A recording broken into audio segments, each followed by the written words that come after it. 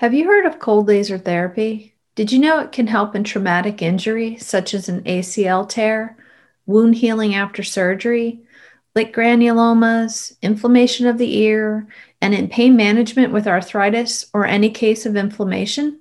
It really is quite an amazing tool, very affordable, and one that not many people seem to know about. So I really wanted to share what it was, the benefits, and how I've used it for my own dogs. So stay tuned. Hello and welcome to Dog Happy, where we help you have happier, healthier dogs, one interview at a time. Tune in for compelling stories with pet professionals, authors, and trainers that will educate and empower you to easily take action concerning the health and well-being of your dog. Now, please welcome the host of Dog Happy, Missy Courtney. Welcome to Dog Happy. I'm Missy, and within the last week, I've had a conversation with 3 different people whose dogs have torn their ACLs. Yes, I will do an episode on that, but what really surprised me was that none of them knew about cold laser therapy and how beneficial it is for dogs with any kind of injury or inflammation. So that's what I'll be talking about today. So what is a cold laser? It's using light energy to stimulate cells, increase blood flow, and activate the immune system, promoting healing and reducing inflammation. The light is directed through a wand that's held against or slightly above the area of the body that needs treatment. So what are the benefits of using it? I'm so happy you asked. There are so many great things the cold laser can do, which is why I was so surprised that not many people knew about it. The laser speeds wound healing, so many vets are using it after surgeries and on wounds that are hard to heal. It reduces inflammation, so we used it before and after an ACL surgery, really for the best results I've seen with any of my dogs. I think we've had 7 ACL tears over the years.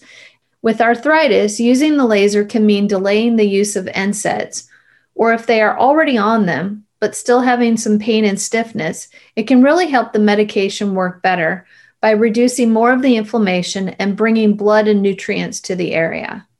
If you have a dog with liver or stomach issues and they can't take pain medications, then using a cold laser could be the best way to provide some pain relief for your pet.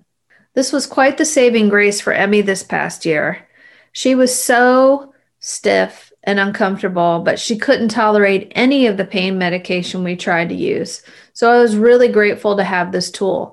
I basically did her whole body as often as she needed to help reduce the inflammation and keep her out of pain. I have used it to help speed the recovery from vestibular disease.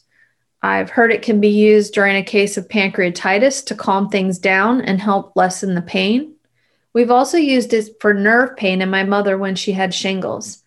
This is another human application being modified for dogs. So much of what I'll be bringing you on this show really does apply to humans, dogs, cats, and other species. So where do you get it? Your veterinarian or one in your area should offer it. Usually you will start with an initial exam to make sure your dog is a good candidate for cold laser therapy and to develop a treatment plan. When would you not want to use the laser? If your dog has cancer. Whether or not you can use the laser in a different area than the cancer is or was would be a conversation to have with your veterinarian. How many treatments does it take? Most veterinarians will develop a plan with you after seeing your dog or cat. On average, it starts with 2 to 3 times a week for a couple of weeks, then tapers to a maintenance program. These treatments can run between 35 and 100 a session. Most veterinarians offer some kind of package to save you money. The most I've paid is $70, and that's when I was getting almost Emmy's whole body done. There are also different strengths of lasers, and that plays a large part in how often and how long it takes for the treatment. What should you expect to see during the treatment? Well, this is the nice thing. Other than having to bring your dog to the vet, the treatment consists of everyone, including the dog, wearing protective eyewear, and then a wand being held in place or moved gently about the body. Most dogs can move a little, lay down, or stand during treatment. If you would like to see a short demonstration of the laser treatment on Emmy and Bella, the link is in the show notes below. Talk to your vet or do an internet search to see if anyone in your area offers the cold laser therapy for dogs. It really is one of my favorites because there has really been no downside. It's been so effective and it's so affordable. Thank you so much for joining me today. Please like, share, and subscribe. It helps the show grow, and hopefully more dogs will have happier, healthier lives.